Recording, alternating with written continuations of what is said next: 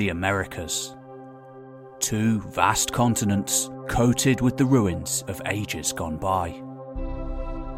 From the sweltering marshes of the Mississippi, across the plains of Mexico, amidst the rainforests of the Amazon, to the highest peaks of the Andes.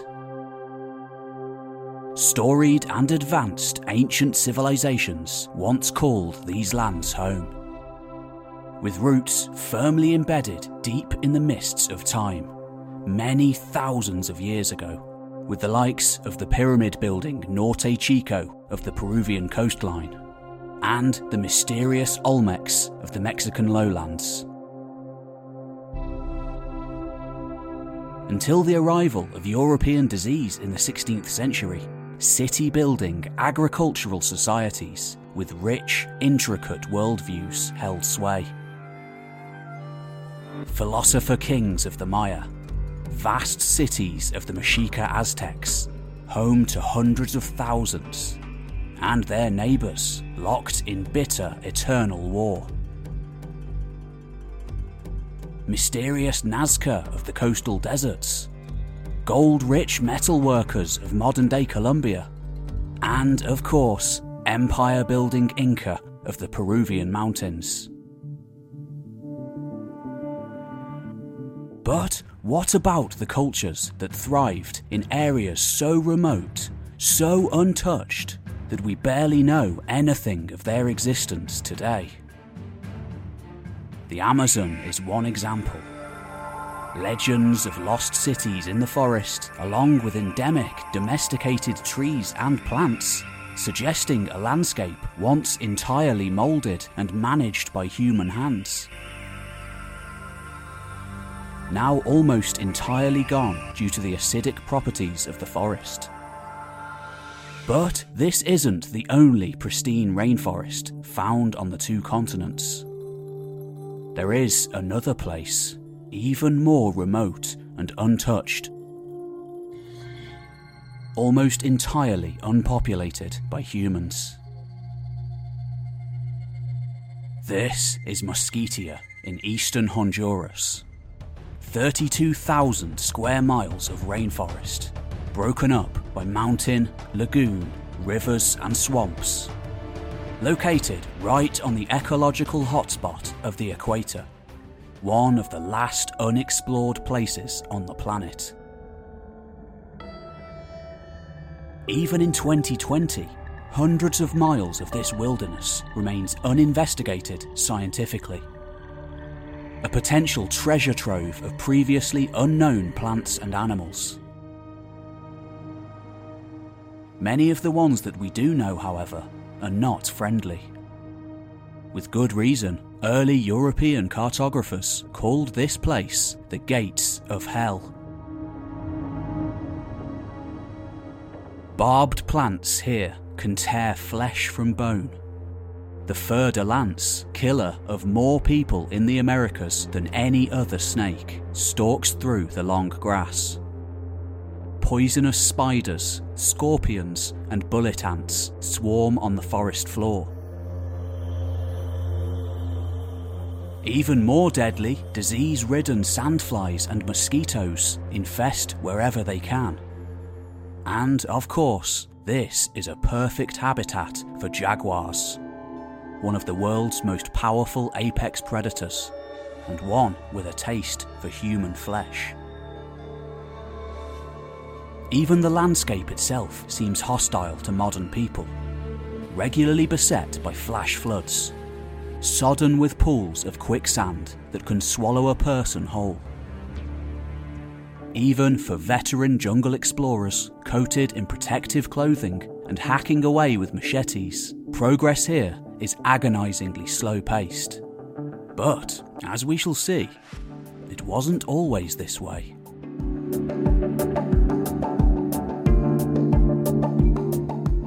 For centuries, stories have been told of a great lost city out in this rainforest. Often said to be encased in walls of white stone. This legend of the Ciudad Blanca, the White City, is one that many Hondurans hear as children. often said to be a cursed place. Sometimes watched over by colossal statues of monkey deities. Far-fetched this may seem, yet, like the South American tale of El Dorado, a half-remembered nod to the Muisca people of northern South America, there is some truth to the tale. Clearly evident by small statues and carvings brought out of the forest over the years. In a subject mired in controversy, from time to time locals claim to have visited this lost city, as well as all manner of outside expeditions launched over the years to find it. But, of course, it isn't easy to travel in Honduras, a place known for many years as the murder capital of the world.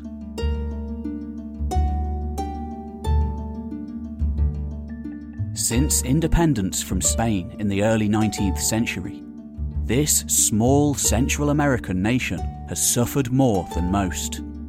At least 300 rebellions, coups, civil wars, and outside invasions conspiring to hinder its development at every turn. Today, it remains one of the most economically unequal countries in the world. Corruption remains rife, and conflicts rage between government and gangster warlords. In the 1990s, when Pablo Escobar's cocaine empire, itself having a higher GDP than most nations on Earth, collapsed under onslaught by the Colombian military, much of the trade lurched north into Central America. The Mosquitia region in particular becoming a prime corridor for smugglers. Every year, vast amounts of cocaine are transported directly from here into the United States, and cartels rule much of the surrounding countryside and towns. Gangster warlords with an iron grip. Though officially under the protection of the Honduran government, since being declared a World Heritage Site in the 1980s, in reality, state control rarely extends deep into this area, and illegal deforestation continues at a rapid pace, hacking further and further into this lost world.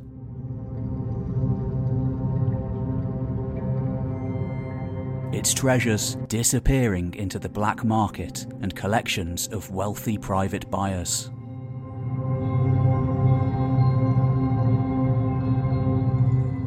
The neighbouring Maya, located mere kilometres away, are amongst the most studied cultures of the New World. The culture of Mosquitia, however, remains amongst the very least. Embodied by the legend of the White City. This culture is so little known, it hasn't even been given a formal name. Because the region is so perilous, the Honduran government rarely issues permits for archaeologists to visit here, let alone anyone else. Nevertheless, over the last decade, using military-grade laser technology, the greatest advance in archaeology since carbon-14 dating, astonishing revelations have been made. Surveys from the sky revealing not just one lost city, but an entire city-building civilization. Occupying thousands of miles of eastern Honduras, at the ancient crossroads between Mesoamerica and the powerful Chibchan civilizations to the south. Isolated now, once this place was at the centre of continent-spanning trade routes from north to south. This isn't Aztec, it isn't Maya, it's something else entirely. Until the last couple of years, not one of the sites of this ancient civilization has been comprehensively mapped, and next to nothing was known about them. Until now. In 2015, one of their sites on the banks of an unnamed river, known simply by its researchers as Target 1, was visited for the first time in 500 years. In 2016, another one known as Target 3 was visited too.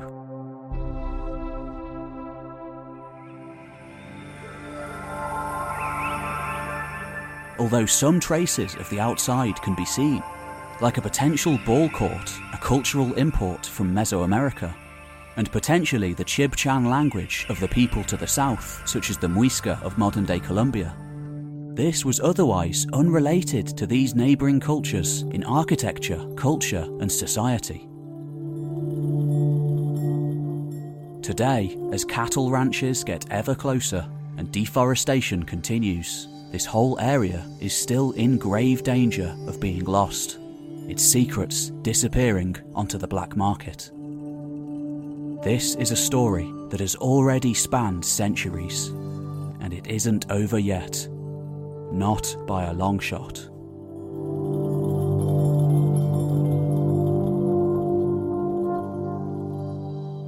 This video is sponsored by a long-time supporter of the channel and a personal favourite of mine, the Great Courses Plus. Here you can find more than 11,000 lectures on practically any subject you can think of in both audio and video format by the leading experts in the world. You can access all of it seamlessly on your phone, your tablet, and your computer. This is a university-level education at a fraction of the price, and one of my go-to sources for information whenever I'm researching a new topic. One course amongst many that I enjoyed recently is The History of the Ancient World, A Global Perspective by Professor Gregory Aldrete. Whether you're an expert or a complete beginner, these courses are for you. You can help me out and get yourself some free knowledge by signing up today to a free trial of the Great Courses Plus by clicking on my link in the description below, or by going to thegreatcoursesplus.com/historytime.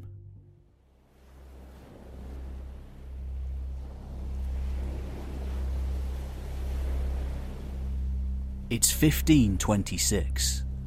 5 years have passed since the Spanish conquest of Mexico. Shattered empire of the Aztecs left crumbling in their wake.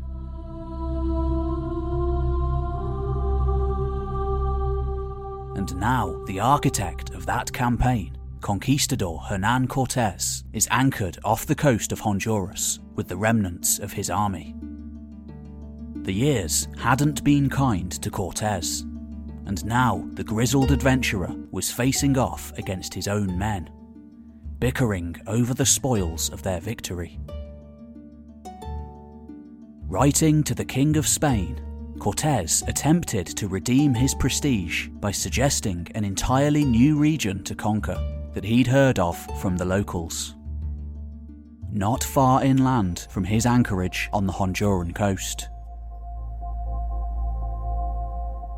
I have trustworthy reports of very extensive and rich provinces, and of powerful chiefs ruling over them, ascertaining that it lies 8 or 10 days' march from the town of Trujillo, or rather between 50 and 60 leagues.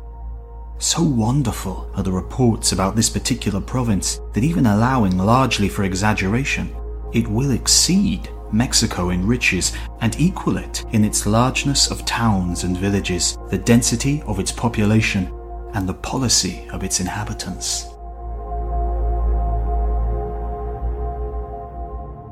According to Cortés, the natives he spoke to called it the Old Land of the Red Earth.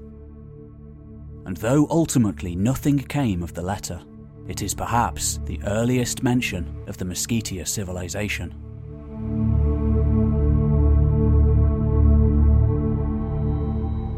"20 years later, a Spanish priest, Cristobal de Pedreza, fated to eventually become the first bishop of Honduras, claimed to have travelled deep into the jungles of Mesquitia on one of his missionary journeys, accompanied only by native guides. At one point along the trek, he wrote of coming upon a marvellous sight. From a high cliff, looking down upon a large and prosperous city spread out in a river valley. His guides told him the people here ate from plates of gold. Unlike his predecessors, however, Pedraza wasn't interested in gold, but the hearts and minds of the Native Americans. And no further expeditions were made, though his report to the king no doubt further added to the stories of untouched cities in the interior. For 300 years to come, these legends circulated, merging with indigenous ones to become something entirely new. Much of Honduras, in the meantime, becoming well populated by Spaniards and those with mixed ancestry known as mestizos. But not the interior of the East, remaining a sparsely populated land of indigenous people, unwilling to give up their secrets.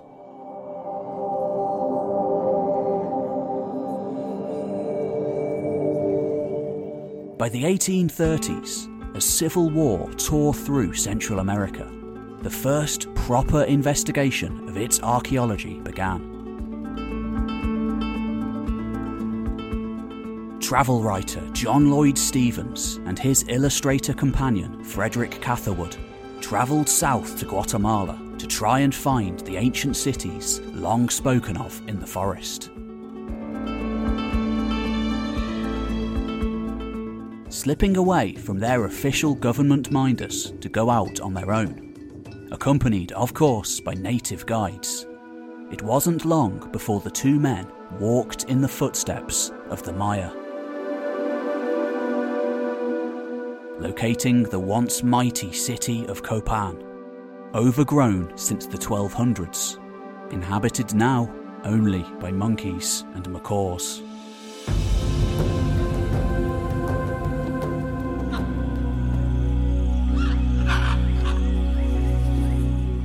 The importance of this journey cannot be overstated.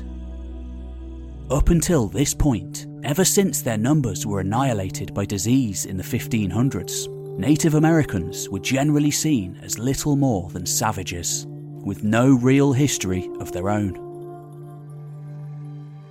Walking amongst the colossal ruins of the past, once home to as many as 25,000 people, Stephens and Catherwood sought to change that.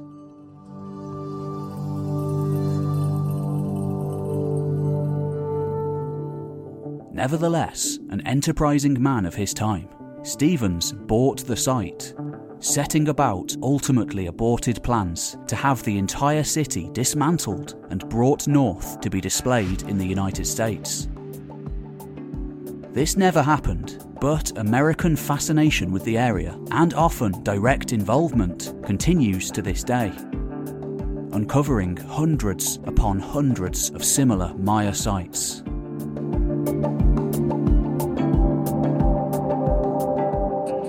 Yet, Copan was in fact at the very edge of Maya territory.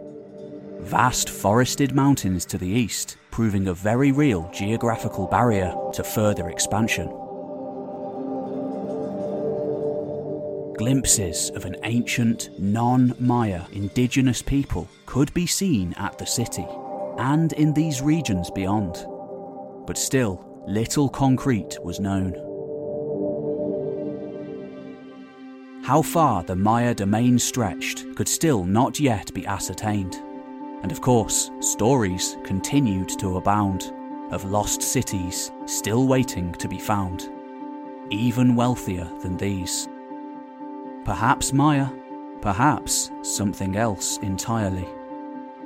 By the 20th century, these stories had coalesced into a single legend: Ciudad La Blanca, the legend of the White City.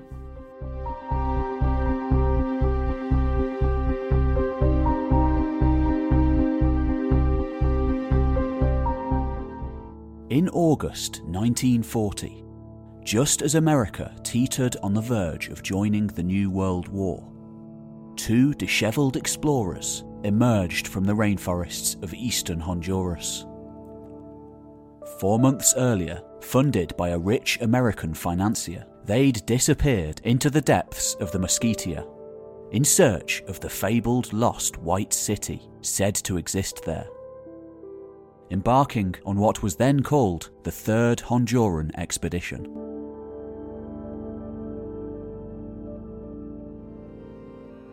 Re-entering the modern world, laden down with a rich collection of artifacts, amazingly, they claimed to have found it.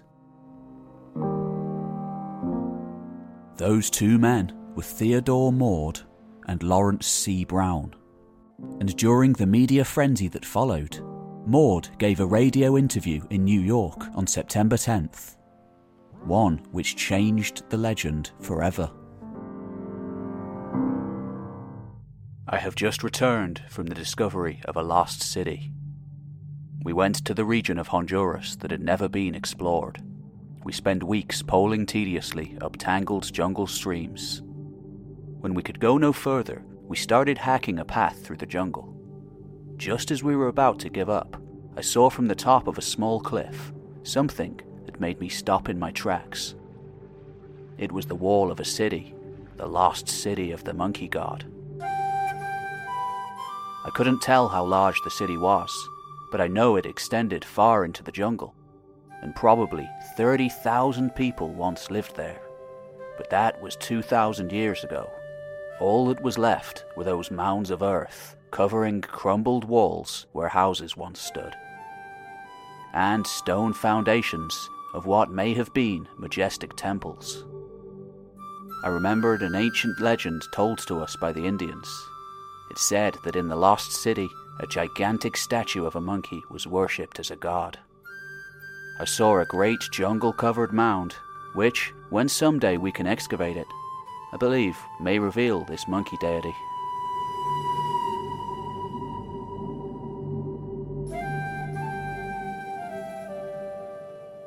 Maud goes on to describe the innumerable carvings of monkeys he found throughout the region, along with native legends of half-man, half-ape hybrids living out in the wilderness. Refusing to reveal the location of the city for fear of looting, Maud went on to serve as a spy during the Second World War. Before, in 1954, sunken into alcoholism and a failed marriage, never having returned to Honduras, he hanged himself. The curse of the monkey god claiming another victim, perhaps. Maud's story remains the most iconic of all expeditions into Mesquitia. But it wasn't the first, nor the last. And as we shall see, his city probably never existed at all. His recently discovered private journals telling of his real motivations for heading into the forest. Gold. Theodore Maud, only 29 years old at the time, with a career as a journalist in the Spanish Civil War under his belt, was a con man, looking to make his fortune as a gold prospector.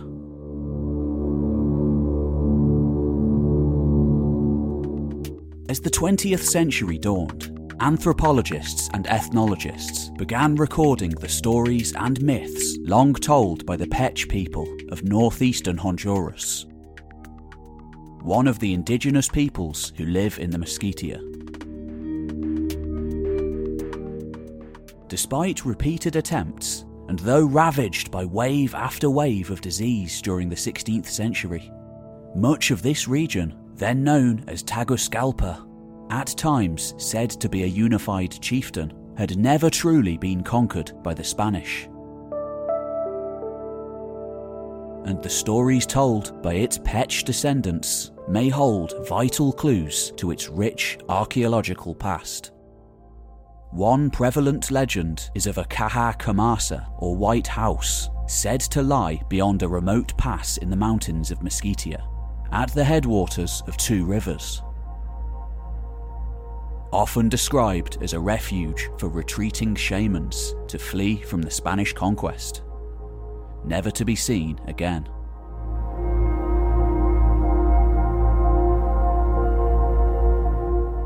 Others hold that the Spaniards did in fact make it to the White City, only to be cursed by the devil, killed or lost forever. The devil, no doubt, meaning the gods of old, the Pech having been Christianized by this time. Others still describe the place as a tragic one, struck down by a series of catastrophes, its inhabitants fearing the anger of the gods, abandoning it. Anyone who entered afterwards ending up cursed, dying of sickness, or killed by the devil. Of course, like any good story, this tale grew in the telling, with Americans like Maud adding their own embellishments to it. A variety of explorers, entrepreneurs, and even aviators like Charles Lindbergh began to tell tales of seeing buildings and settlements of stone out in the forest, ruined cities in the Mesquite. Eventually, all of these disparate tales and stories converged to become one standardized account of the White City, and by Maud's time, the lost city of the monkey god.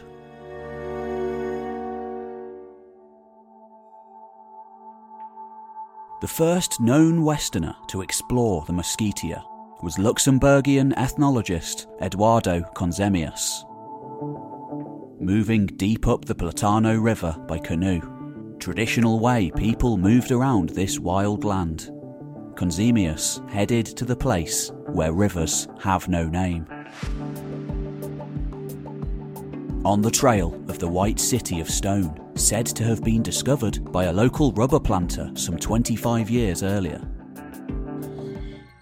The man was said to have died soon afterwards, according to his somewhat apprehensive native guides, killed by the devil for daring to look upon the place.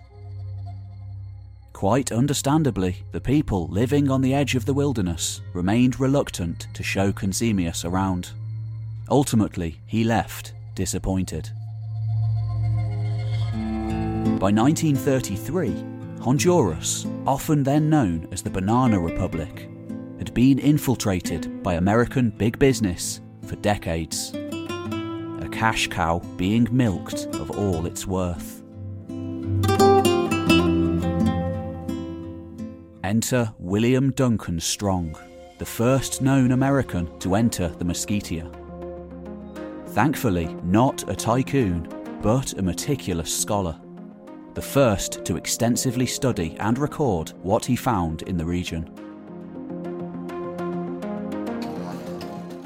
Very much in the tradition of the great 19th century scientist explorers, without any modern bug spray or malarial medicine, as he headed inland along the Rio Patuca, Strong kept meticulously recorded journals, packed with illustrations of the animals, artifacts, and landscapes he found. Over the next 5 months, Strong, a keen scholar of history, established definitively that the area had indeed been inhabited by an advanced, ancient culture, seeming related to, but not Maya. He didn't only find sculptures, but entire settlements, which he carefully recorded as much as he could. We know them today as the Floresta Mounds, the city of Huancavelica, Las Crucitas de Ener, and Dos Quebrada. Unfortunately, all remain extremely remote and inaccessible today, and information on them difficult to come by. Strong came up with several important conclusions from his travels. The Maya had built with stone. This people had not. Instead, raising vast mounds and great earthen works, the details of which have long since rotted away. But why would they work with stone when they had access to such great building wood in the area? It's the same all over the world.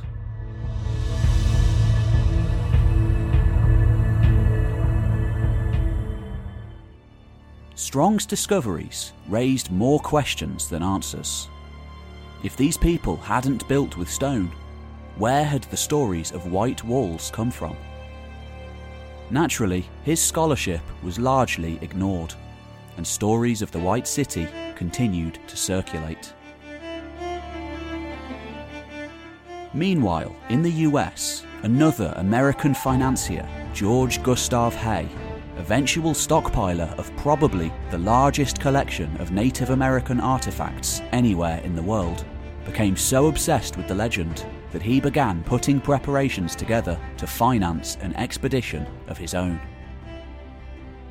Co-funded by the British Museum in London and led by one of its associates, Frederick Mitchell Hedges, the expedition soon set off. Though soon enough, Hay began to regret his choice of expedition leader, as Mitchell Hedges merely skirted around the edge of Mesquite, focusing instead on the Bay Islands of the Pacific coast, claiming them to be remnants of the lost city of Atlantis, before contracting dysentery and returning home. Though he came out of the region with thousands of artifacts and the story of a lost city home to a gigantic buried monkey statue, a story later expanded on by Maud, Mitchell Hedges also claimed to have found a crystal skull in the previous decade, later conclusively proved to be a forgery he bought at auction. Like Maud, another spinner of yarns, Mitchell Hedges was a con man.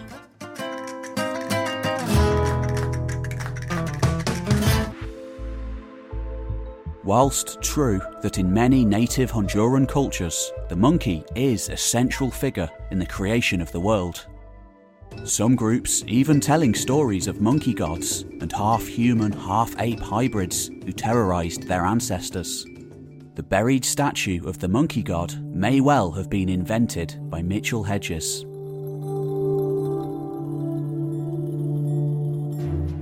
Quite understandably bypassing Mitchell Hedges for the next journey, Hay, still captivated by Mesquite, found a new man for the job. Enter Captain Stuart Murray, a no-nonsense professional who conducted 2 more missions, grandly and incorrectly known as the First and Second Honduran Expeditions. Murray found hundreds more artifacts on his travels, notably including a stone with what he saw as a form of hieroglyphics on it, as well as a small statue of an animal he interpreted as a monkey covering its face with paws. Within weeks, the native who found these was killed by a fer-de-lance. Ultimately frustrated by his efforts, having spent years coming in his view agonisingly close to the city he sought, Murray moved on to other projects. But not before recommending a replacement to his employer, Theodore Maud. Inspired by Maud's tale of the monkey god city, several more expeditions followed, notably in 1960, when a geologist named Sam Glassmeyer claimed to have come across another city in the forest, photographing a vast cache of objects he had to leave behind. It was also in the 1960s that scientists at NASA started to use laser beams in a similar way to how radar and sonar were already used, creating 3D images of everything scanned. Using this technology called LiDAR, first the Moon's surface and later Mars were mapped. This was still extremely expensive technology, but within decades it would create a revolution in archaeology. The most significant since carbon-14 dating. Enter Steve Elkins, a filmmaker, explorer, and the man to find the city in modern times. In 1994, Elkins had made his first expedition into the Mesquitia, whilst making a pilot for a new TV show on exploration. Rowing deep into the jungle, up alligator-infested waters, Elkins and his team found scatterings of sculpture, pottery and tools, but no cities. What they did find was a carving of a flowery headdress-bearing man planting seeds, far away from any agriculture practiced today. The image amazed Elkins, who remained determined to return. Meanwhile, at around the same time, LiDAR technology finally began to filter down into archaeological application. Pioneering flights over unexplored parts of the world, peering deep into jungle canopies. 15 feet below desert sands, and even below modern tracks and roads to the ancient trails beneath. In this way, ancient Silk Roads were tracked across Eurasia. A lost pre-Islamic city discovered in the Arabian desert, and most relevant of all for Mesquitia, previously unknown Cambodian temples were found deep in the forests of Southeast Asia. By 2010, the first LiDAR surveys were carried out on a Maya site, uncovering amazing details at the city of Caracal. I just made a video looking at some of the even newer revelations in the Yucatan. Go check it out here, and consider subscribing to that channel to see me visiting and musing over historical sites from all over the world. Finally, by 2013, Elkins got his hands on a LiDAR machine. After initial aerial surveys into the region, 4 potential sites were pinpointed for a ground expedition, to be flown in by helicopter with support from the Honduran government.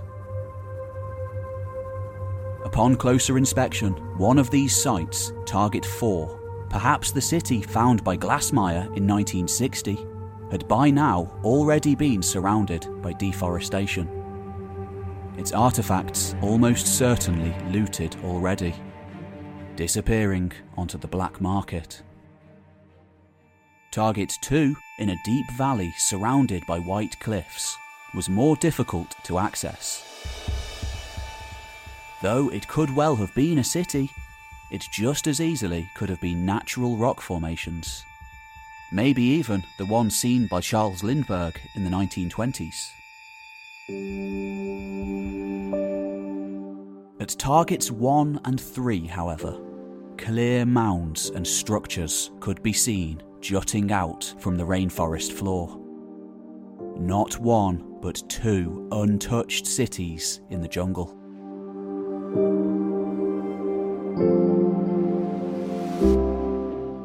Finally touching down at Target 1 in February 2015 and Target 3 in January 2016, 2 uninhabited lost valleys surrounded by steep mountain ranges.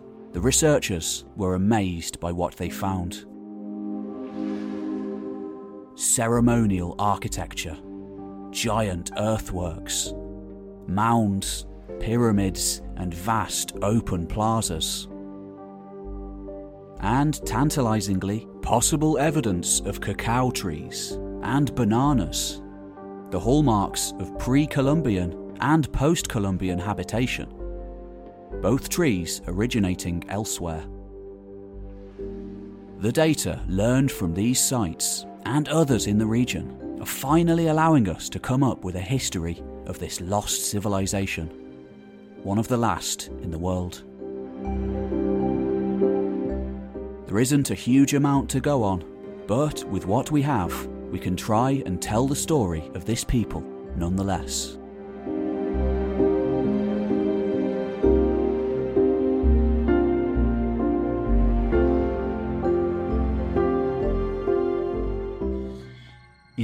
year 426, strangers were seen in the forest of modern-day western Honduras. Spear throwers from the north, advancing on the small trading town of Copan. Nestled in foothills at the very southern edge of the Maya domain. For hundreds of years, the cities of the Maya had already thrived. The great lords engaging with each other only to acquire sacrificial victims, prestige, and trade rights. As these grizzled newcomers came sweeping through the forest towards the city on that day, however, times had changed. A new style of combat, a real war, fought entirely for conquest, having taken hold. The aim now being to seize the enemy city's portal to the other world, its ruling lords sacrificed to the gods. The leader of that warband survives not only in the written record, emblazoned onto the architecture of the city, but in archaeology too, his tomb having been excavated in the 1990s.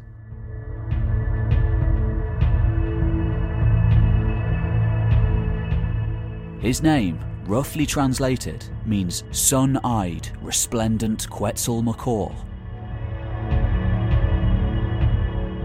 And though analysis of his bones suggests a life spent at Tikal, the most powerful Maya city of all, located not far to the north, with significant and brutal injuries found on his body, likely sustained on the ball court. His dress and the spear-throwing atlatls of his warriors suggests origins much further to the north, on the high plains of the Mexican highlands, and the city of Teotihuacan, home to as many as 200,000 people, metropolis of the New World. Whether Quetzalmacor was indeed descended from one of those Teotihuacanos who'd conquered Tikal a generation earlier, the ripples of its civilization felt for thousands of miles around, or an expert ball player who'd risen to lead an army on behalf of the Teotihuacan-aligned lords of Tikal, we simply don't know.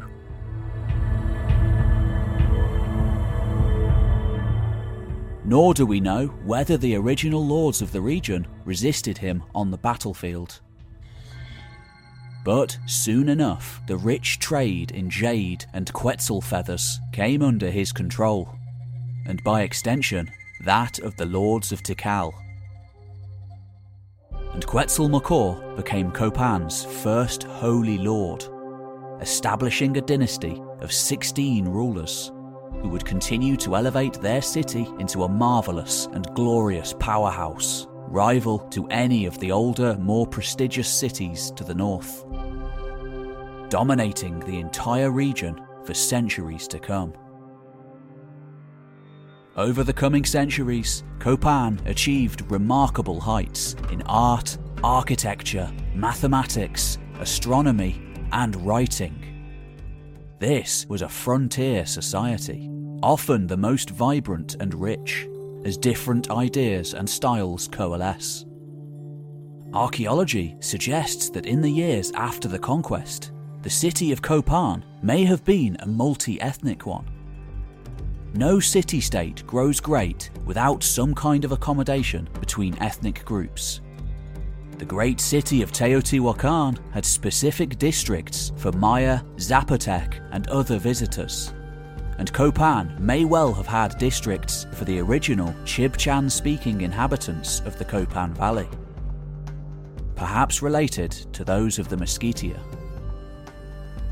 Macor married a local princess, likely the daughter of a local lord, thus securing his legitimacy and forming an alliance with local elites, just as military usurpers all over the world have always done. Many experts think this was at least at first a hybrid society. some neighbourhoods being decorated with animal heads not too dissimilar to those found in Meskhetiya. Yet direct Maya rule would end here, never going further east. Yet it's hard to imagine that the influence of this great city never extended any further. Just as the tendrils of Teotihuacan came this far south, the culture of the Maya surely must have had an impact on the Meskhetiya. Probably vigorous trade and occasional wars being fought between them. But who were those people themselves? In 1994, just outside the town of Catacamas in eastern Honduras, on the Talgua River, a popular picnic spot for locals, a cave was stumbled upon. In a limestone cleft 100 feet above the valley, waterfall lazily tumbling down towards the river below, one of the most important archaeological finds in the whole of Honduran history was made. The cave mouth here was merely a gateway into a much larger network of winding pathways and gloomy caverns, and deep within, hundreds and hundreds of human remains. A great ossuary of Honduras's prehistoric people. Usually, the climate and acidic properties of the soil in this part of the world conspires to completely destroy human remains. Which is why few, if any, prehistoric bones have ever been found in Meskhetiya.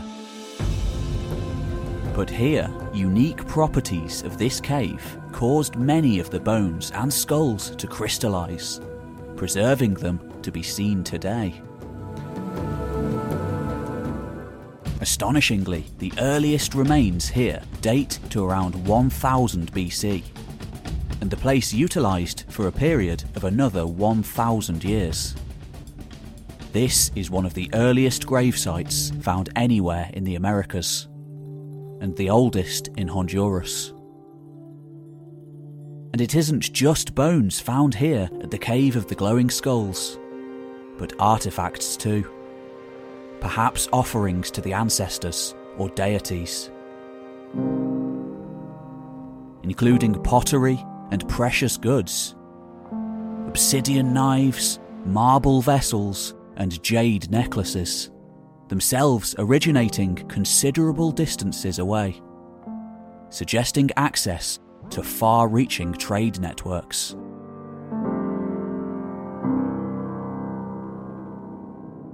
The cave itself is seen as sacred in the Mesoamerican worldview, like mountains in the Old World, being a place where the lines blur between living and dead.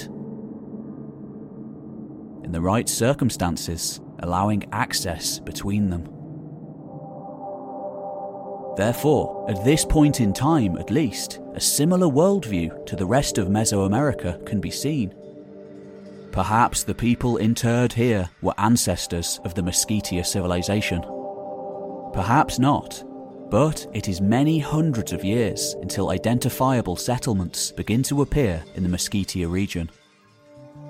Modest structures beginning to be identifiable in the archaeological record from around 400 AD, just as Copan begins to rise in the west. Today, the indigenous people of eastern Honduras tend to speak a dialect of the Chibchan family of languages, suggesting links to the south as well as the north. Meskhetiya is right on the edge of the Chibchan speaking zone, prevalent from here all the way down to Colombia. The most well-known example being the Muisca, a city-building civilization famous for its gold work, its king being the basis for the legend of El Dorado.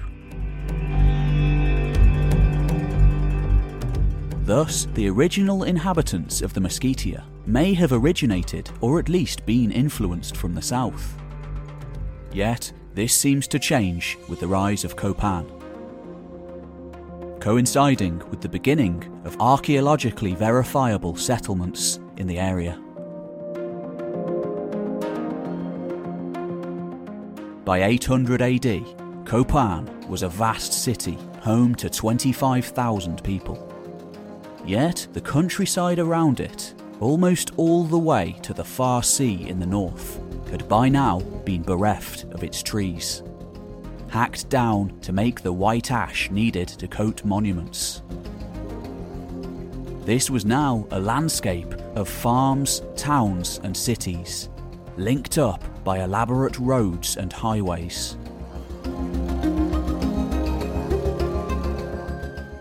When severe droughts beset the Yucatan in the 8th century, an area poor in fresh water at the best of times, increasingly parasitic nobility and commoner alike suffered from malnutrition. Within a generation, all building projects halted. And by 822, the very last inscription is found at Copan. By 850, the royal palace burned. And by 1250, the valley was uninhabited wilderness once more. But what happened to the 25,000 people of this city? Surely they didn't all starve, and compared to the wasteland of mass hunger and war on their doorstep, the forests to the east might have seemed hospitable in comparison. Perhaps an ousted group of Copan warriors marched over and took over the area by force, bringing their culture with them before merging with the local one. Maybe a more peaceful exodus took place, with individuals going east towards their linguistic ties or potential trading partners. Or maybe the elites of the region simply cemented their own power by Mayanizing themselves, citing links to the old trading partners now collapsed.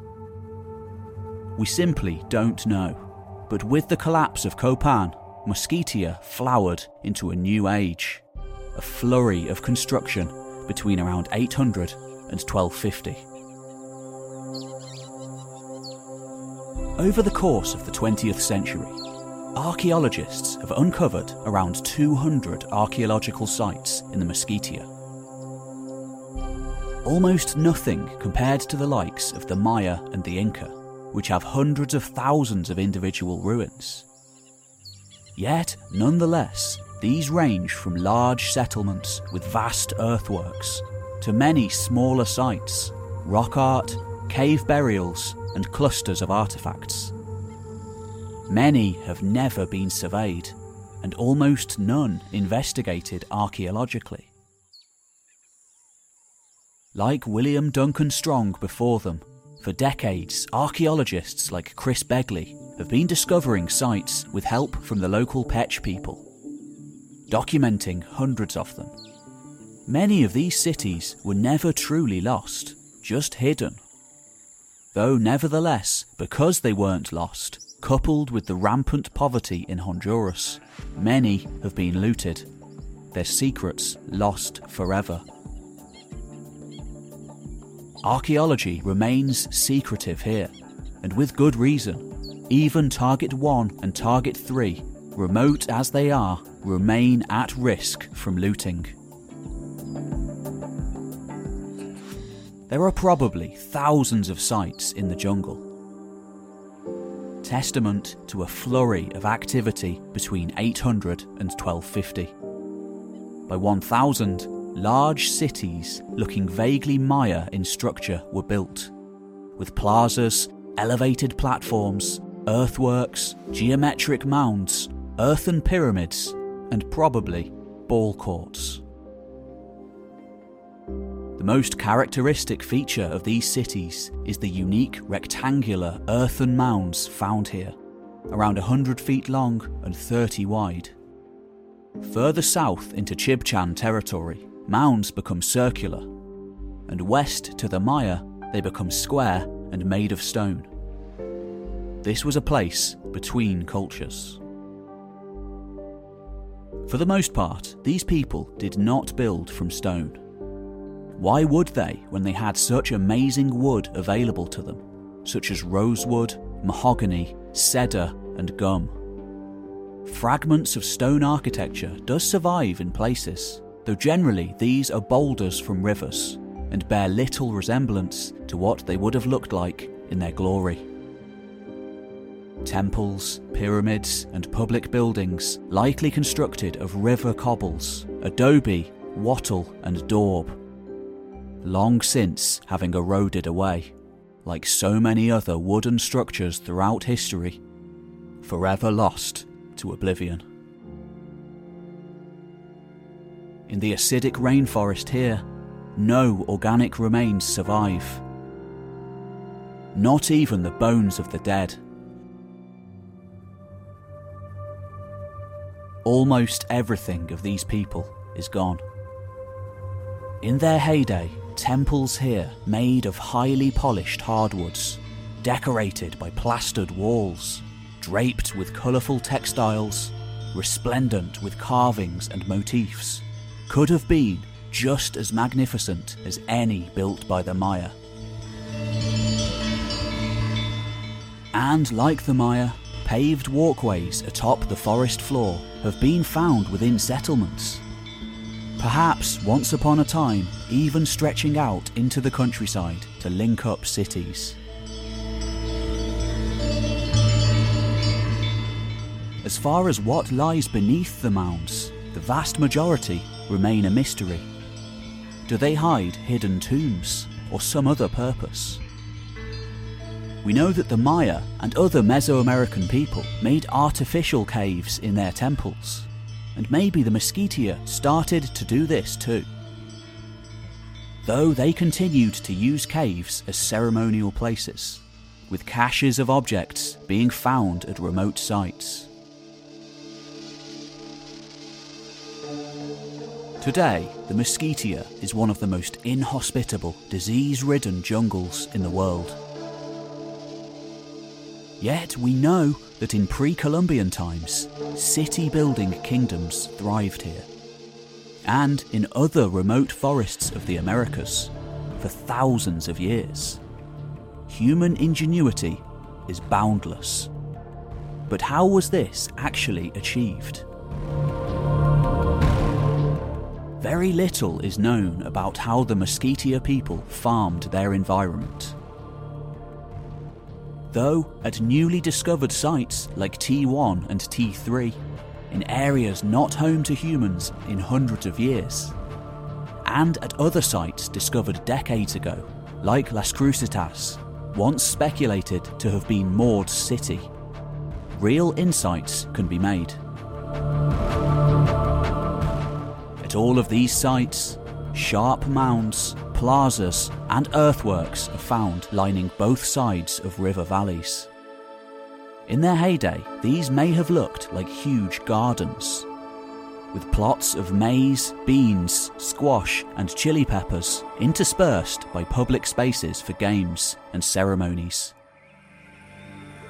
Perhaps along with more valuable medicinal crops, fruit, cacao and flowers for ceremonies. Much of these crops may have been placed on raised, artificial, levelled earthen platforms in order to avoid flooding, connected by pathways. At T1 in particular, evidence has been found for possible irrigation canals and even a reservoir, similar to the natural cenotes of the Yucatan, expanded upon by the Maya, that could have made farming possible in the dry season from January to April.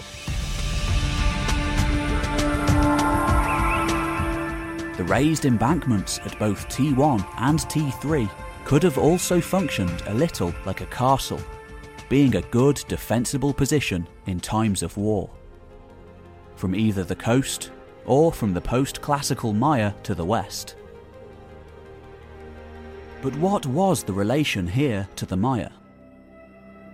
Ball courts aren't the only cultural export, as possible evidence of a form of cacao tree has been found at T1, a sacred plant and sometimes currency to the Maya, known as the food of the gods. And perhaps to these people too, a foodstuff only reserved for the elite and warriors of the Maya world. At first glance, city layouts seem similar too, with T3, for example, covering the same space as many Mayan cities, a centre sprawling for 2 miles around. However, the cities of Meskhetiya are in fact, for the most part, much more spread out than Mayan sites, which focused on a central focal point, perhaps suggesting less of a central political authority. T1, in fact, may be a collection of settlements rather than a single city. Although the distinction may well be irrelevant, LiDAR shows 19 major sites strung along the valley, all close together, perhaps all part of the same polity, or individual villages with their own governance. One of the most common items found in the Meskhetiya must be the metate, thought to be grinding stones, sometimes with ritual significance. Also found in the Chibchan culture to the south. Having no metal tools to chisel with, these items were sculpted using a difficult, extremely lengthy process, using handheld rocks and sand. And it isn't just metates that people were making. Found all over eastern Honduras in the form of small caches of broken objects. Today, finds like these, more often than not, now in the collections of private individuals. Due to the painstaking and time-consuming efforts involved in making them, they could only have been crafted by a specialised class of master artisans. When all of the looted and collected examples found at cities and caves all over Meskhetiya over the centuries are taken into consideration, this must have been a very prevalent culture. Still, very little archaeology has been done, and it's almost unheard of to find these cached items in their original settings. Until now.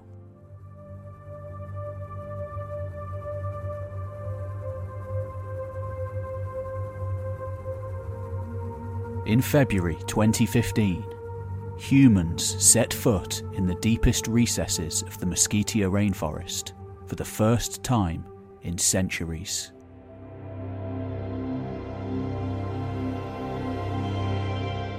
Greeted by howler monkeys with no fear of people, the research team put together by Steve Elkins began exploring the lost pre-Columbian city known only as Target 1. For a week, they explored this pristine environment, so hemmed in by vegetation that the outline of buildings and plazas remained difficult to comprehend. Even from the top of a nearby pyramid or mound, the landscape was still hidden all over. The trees having grown tall since this place died. Then, amongst weeds and vine, at the base of a colossal pyramid overlooking a central plaza, the first truly remarkable discovery was made. Dozens of carved stone sculptures peering out from the muddy forest floor. Almost entirely buried by the passing of time, a vast display of hoarded wealth had been left here untouched for hundreds of years. Similar but much smaller caches of objects had been found before, and the objects themselves turn up from time to time, having already been looted from sites. Crucially, few, if any, had been found in their original context, and excavated professionally by archaeologists. This was far from a disorganised heap. Everything carefully laid out in its place. almost certainly as an offering to the gods. Taking so many wealth items out of circulation must have been a powerful ritual display, not too dissimilar to the material sacrifices made by ancient peoples in Europe, such as the Celts. When the cache was finally excavated fully, more than 500 individual items were found, the wealth of an entire settlement. Something momentous must have been happening to warrant such a sacrifice. One of the most interesting of the carvings found bears a resemblance to a monkey at first glance, but has also been interpreted as a were-jaguar, perhaps representing a shape-shifting shaman in mid-trance, not too dissimilar to the much older Olmec culture. In Mesoamerica, jaguars, monkeys, vultures and snakes are all traditionally seen as animals of great power, and it seems that this place was no exception. It's even been suggested that this figure is wearing a helmet, also seen on the famous Olmec carved heads, a staple of the Mesoamerican ball game, which may well have been played here. A number of ritual stone vessels were also found, decorated with vultures and snakes. Some showed bizarre humanoid figures, open-mouthed with hollow eyes, perched on a small naked body. The ancestors perhaps, or just maybe, tied up captives ready for sacrifice, though we don't know whether these people practiced human sacrifice.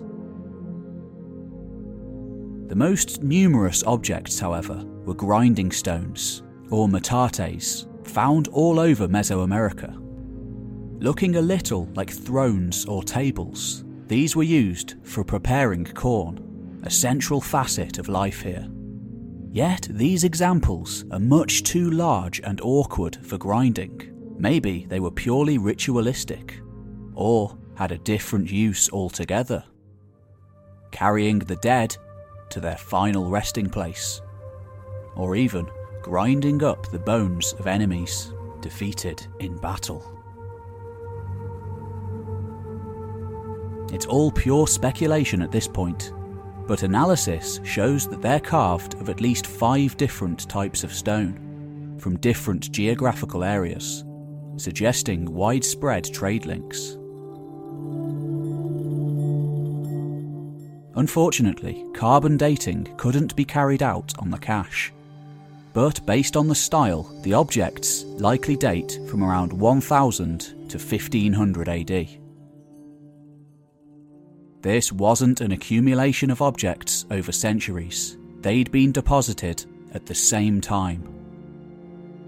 On a floor of smoothed out red clay-like soil called laterite, which coats the floor underneath much of the valley. A curious throwback to Cortez and the old land of the Red Earth. Most of the items here were broken, deliberately smashed to take them out of circulation, out of the world. Like at the Cave of the Glowing Skulls and other ancient cultures all over the world, so they could journey with the deceased to the afterworld. It's the foreboding vulture carving at the very centre of the cache that may well be the clue to what happened here. Vultures often being seen as guardians of the afterlife. Perhaps this stone represents a shaman who took the vulture as his spirit animal in trying times. The last act of a dying city. For though this city may well have met its end before Europeans ever arrived in the Americas, the most likely conclusion is that European germs proved the final death knell, if not the first. Even if the Spanish themselves never came here, their diseases certainly did.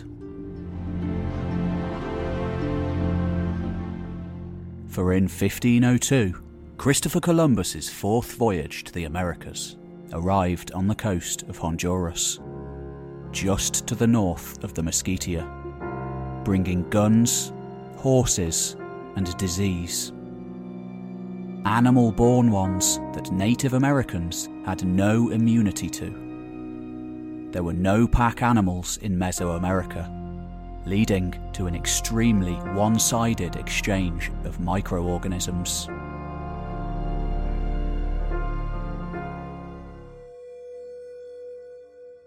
Exploring the Bay Islands, not far from the Rio Patuca and Rio Platano, the two main rivers of Mesquitia, Columbus described a large trading canoe, 8 feet wide and 60 feet long, manned by 25 rowers, with a house in the middle heaped with exotic trade goods from lands far away.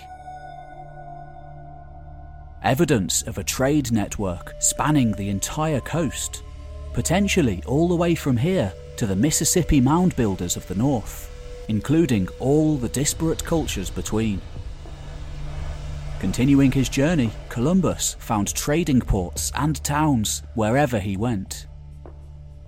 Of course, he couldn't have known it at the time, but the damage was already done.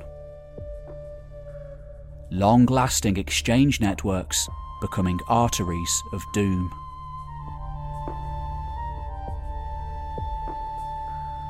At first, influenza, typhus, and dysentery ran wild, followed every few years by wave after wave of increasingly deadlier diseases, crashing against already devastated populations.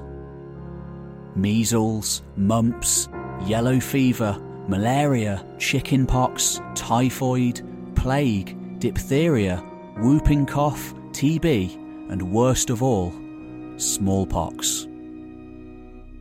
For entire civilizations with no immunity to this disease, death rates can be as high as 90%.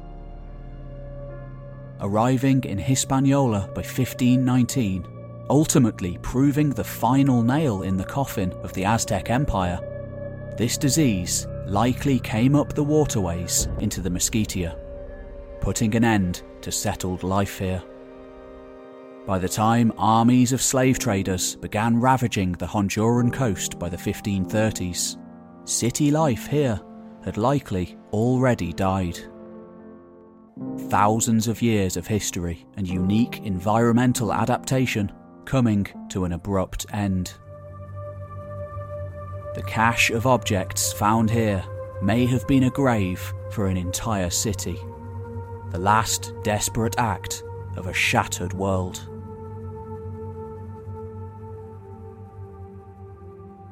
We still know very little about the people who once called these forests home. But hopefully, with LiDAR and increasingly sophisticated archaeological techniques, at least a little of their story can be salvaged from oblivion. The city has a name now.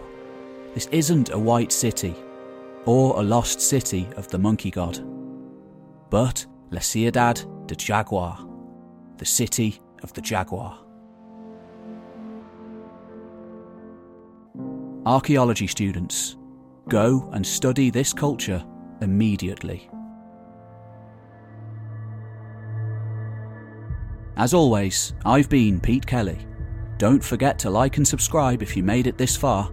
Let me know what you think in the comments, and go and check out my new history channel where I've just uploaded a video on the Maya. Thanks for watching, and I'll see you on the next one.